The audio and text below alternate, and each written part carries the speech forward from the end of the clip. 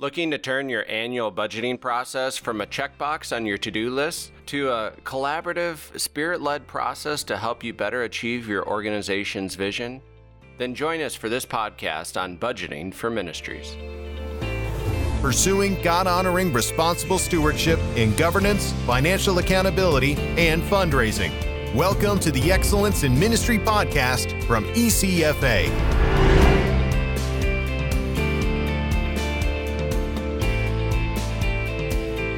Thanks for tuning in, everyone. This is John Van Drunen from ECFA with another round of the Excellence in Ministry podcast. I'm privileged to be here with my colleague Vana Lau here at ECFA. Ministries are always at some stage of budgeting, whether that's in the planning stage, the approving, or the assessing stage. So today's topic is so important for organizations because it's a component of our everyday life. The content for today's discussion is included in an ebook available through ECFA entitled 10 Essentials for Budgeting for Ministries. We would encourage you to download a copy of that resource and use it to help your ministry with the budgeting process. And we'll include a link of that ebook in the podcast notes for today's podcast as well. Well, let's jump right into the topic of today's podcast. Vana, a budget isn't really productive if it's something that just gets checked off a to-do list and then shoved into a drawer somewhere. In fact, at times I've heard ministry leaders ask if the whole budgeting process is antithetical to living by faith. Can you share with us regarding the why behind the budgeting process and how do we think about that? I'd be happy to, John. That's a really important place to start. There's no reason to do something if you don't understand the why behind it. We both have kids. I guess we have to answer why all the time, right? And it's no different really in the ministry setting. So a budget is a plan for allocating available resources, and there's no single perfect way to do that. But really, a budget simply helps us set priorities. I think that's a really important why behind it. It's a roadmap to help get you from where you are to where you're going financially. And that's true whether you're an individual or you're an organization. One of the things that I would say as we start into the podcast today is really to understand that the budget should be a guide and not a master of the ministry's fate. I like to refer to this and even some reporting mechanisms that we talk about from time to time, but thinking about the budget as a tool and not a weapon. And budgets can provide that rail or a curb for influencing the financial activity of the organization, but really people control budgets and not the other way around. Budgets can help you evaluate how you're doing. And as you'll talk about in a little while, I know we're going to talk about how that ties together with the mission and vision of the organization. Budgets are one way to monitor that. But budget choices will guide your actions, so that you won't be faced with daily decisions, really, of whether to make expenditures or not. Make those big decisions up front, and it'll help you make the smaller decisions down the road. I think for a budget to be most effective, though, it does need to be tied to the mission and vision. So, John, can you maybe walk us through how that can be done? Absolutely. And Vana, I love the illustration of this as a roadmap. And it's not the master, but it's a guide to help us achieve our mission and vision. And it's really important for leaders to take a step back before they start the budget process to think through what are the strategic elements of the budgeting process. And, it's really important to note at the outset here to much prayer and spiritual discernment is really necessary because we need to be looking to what doors the Holy Spirit is opening and what doors might be closed. And sometimes those closed doors can be more challenging than the opening doors. But those are really important discernment aspects to consider up front. I think that's where the faith and the business side, if you will, of ministry come together, is just what you're saying. Absolutely. And, looking at, as an organization's looking and focusing in on what is the organization's mission and vision, and that is, looking at where do we need to be at the end of the next budget cycle in achieving our vision and the vision for our organization. And then breaking it down, using your roadmap illustration, breaking it down to a series of milestones. Where do we need to be by the midpoint? Where do we need to be by each quarter? Where do we need to be by each month to achieve those goals? And then looking to see what resources are really going to be necessary to achieve those milestones. When you conduct that strategic planning up front, that really helps you set the tone of the rest of the budgetary process. But if you're doing that in the midst of, coming along behind as the budget process is already rolling, it's likely that you're going to have a lot of rework that's going to be necessary, or you're going to have to, set aside the strategic plan, which really is not a good outcome. So just a reminder that this strategic planning needs to heavily look to the Holy Spirit's leadership as a leadership team and or the board to make sure that it is clear leading and not one trying to put his or her own efforts before the best path for the ministry. Well, Ivana, with that strategic foundation, can you take us through some of the nuts and bolts of the actual budgeting process once the strategic framework for the budget year is laid out? Is there a best way to accomplish this? Well, there certainly are a lot of factors to consider. We can definitely say that, but they're all really pretty simple. I think, the work is in that strategic plan that you were just talking about, and this is one of the details that follows that. Budgeting isn't a difficult process if you can dismiss the fact that we'd all like to have more resources to budget. Everyone would like to have that issue. One of the things that would be kind of a nut and bolt is the timeline. How do we do that and when? The budgeting process really should begin early enough prior to the new year, whether that's a fiscal year or a calendar year, to allow input from each of the ministry or programmatic areas and to allow time to analyze trends. Trends can be especially important in the budget process. It's interesting how past really does indicate what the future will be. So you're saying, Ivana, that it would be a little challenging to work some of these components in if we're doing it the night before the board meeting? Yeah, possibly. Those budgets that are done like a month after the fiscal year starts, we're already a little behind the curve, I would agree. So make sure that we've got adequate time up front, and then consider really the larger the ministry, the earlier that annual budgeting process should begin. So that's kind of one of the factors, being the timeline. Then there are different ways that the budget can be done, obviously, and that depends on each organization and really what works well within their culture. You've got the top down where maybe we just assign what those amounts are. It makes it really simple, but it also creates less buy-in from those that are involved in it. The other way being kind of that bottom-up approach where we've got a lot of buy-in, but by the time everyone submits their dream budget, all of a sudden our, $5 million budget has $25 million worth of requests, so that may not work. One of the individuals that we work with at a ministry suggested what he referred to as the block budget approach. And I think this is just another way of looking at kind of the bottom up, top down, and blending the two together. And that is that each ministry area is given a certain amount, and that's kind of the top-down approach. Here's your block of the budget. Now, what you do with that within the confines of the vision and mission that we talked about a moment ago is up to your particular ministry area, and you can figure out how you can best use that, and it gets some buy-in there. So I would encourage you to really, as an organization, look at what works best. Now, the one piece that I always throw in when I talk about budgeting, and it's good that we can't hear the listeners of the podcast, John, because there's usually a groan that follows this. But that is, I encourage individuals and organizations to have multiple budgets.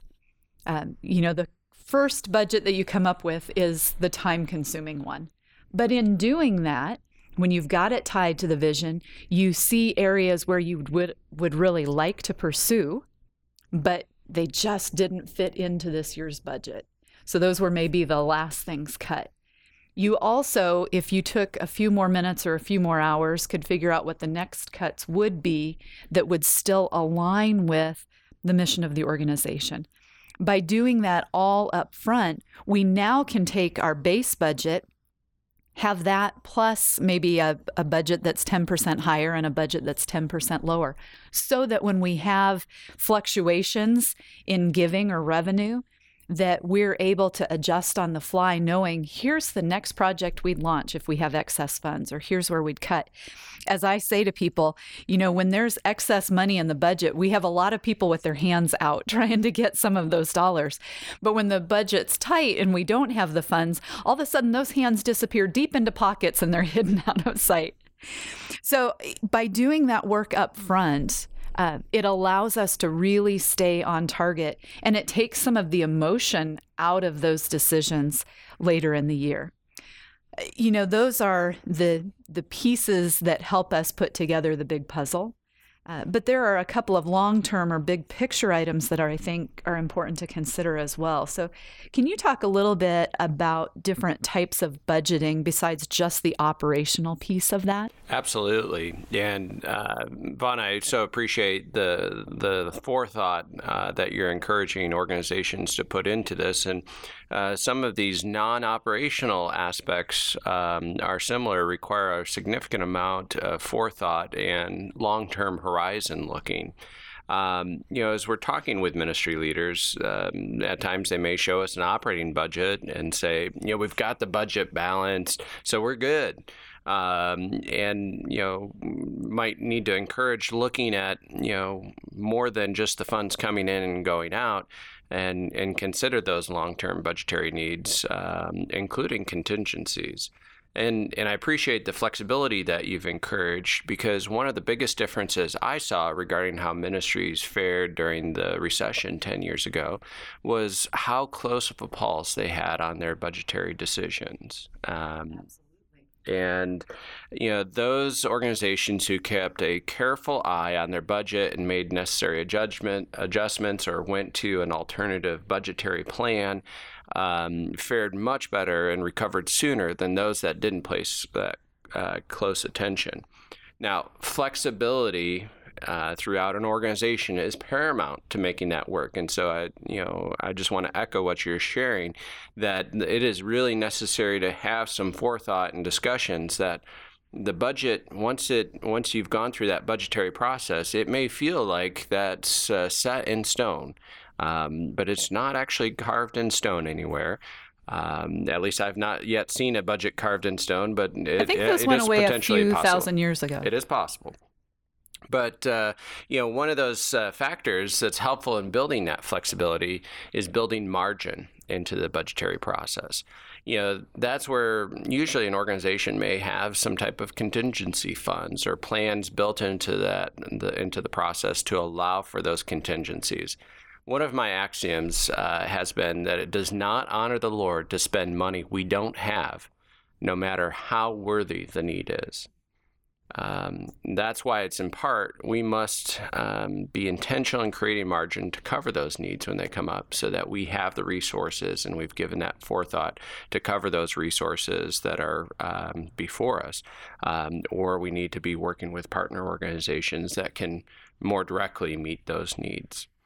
Another long-term budget area is planning for the acquisition or replacement of buildings, property, and equipment. For example, if we don't budget for depreciation, we're ignoring the fact that our assets are getting used up and we're not building funds for which to replace those assets. And when they reach the end of their life, there's usually a large cost, like rebuilding a roof or replacing HVAC systems. Those are very expensive, costly factors that if you don't have the reserves available, may mean that you have to take out debt to replace those items. And while the process of budgeting will help you, budgeting for depreciation will help you build those reserves for capital replacement, It's routinely going to be areas where you need additional resources for capital projects. And so having that long-term horizon of what is going to be necessary, 3 to 5 years down the line, can be very helpful in being proactive in meeting those needs and having the resources available when that need is there. So Vana explained at a high level why it's important to keep a close pulse on monitoring the budget parameters and building in margin. But can you help us look a level deeper of what this looks like for a ministry? Absolutely. And I think the flexibility component that you just spoke about is really important. I mean, we don't undertake many projects without some planning that goes into it, while still understanding that we have to be flexible.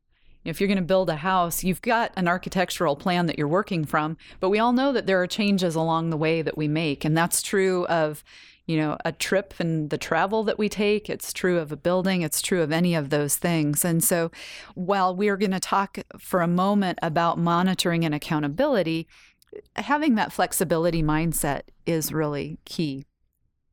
One of the things that I would say from a monitoring perspective is identify the person who's ultimately responsible for that budget administration.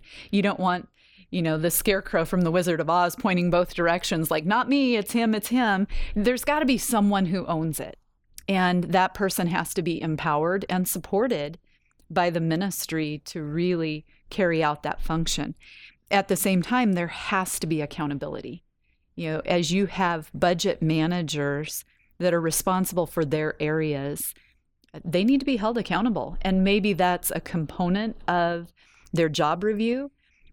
Maybe that's reporting to their supervisor, whatever that might be. But if they're not held accountable, there really isn't any encouragement or reason for them to stay within the budget and the guidelines. So helping them understand the why that we started with, but also making sure that they understand that there are consequences for falling outside those bounds. That monitoring process really is supported by the reporting mechanism. So the ministry can generate a couple of different types of reports that can be helpful for that. Some of it may be, as I said earlier, trends, those 3 to 4 year historical reports by department or by account, showing where the fluctuations are from one year to the next. That can be helpful for creating the budget, but then again, a rolling 12-month report that shows you where you're at. Here's where we were before, here's where we're at, here's what we have left for the budget, and determine at what point in time the budget exceptions need to go back to the governing board for approval. That may be a certain dollar threshold, which obviously is going to be different based on the size of the organization. But determine those things up front so that there aren't surprises. I've been around accounting a long time, and I have mostly found that surprises are not good. So we want to keep the surprises out of that, both for those that are working the day-to-day, but also for the board. Nobody wants to go back to the board at the end of the year or in the next budget cycle and have them surprised by something that happened. So I really would encourage organizations to think about that. There are several quotes that are appropriate here, but one of those would be, inspect what you expect.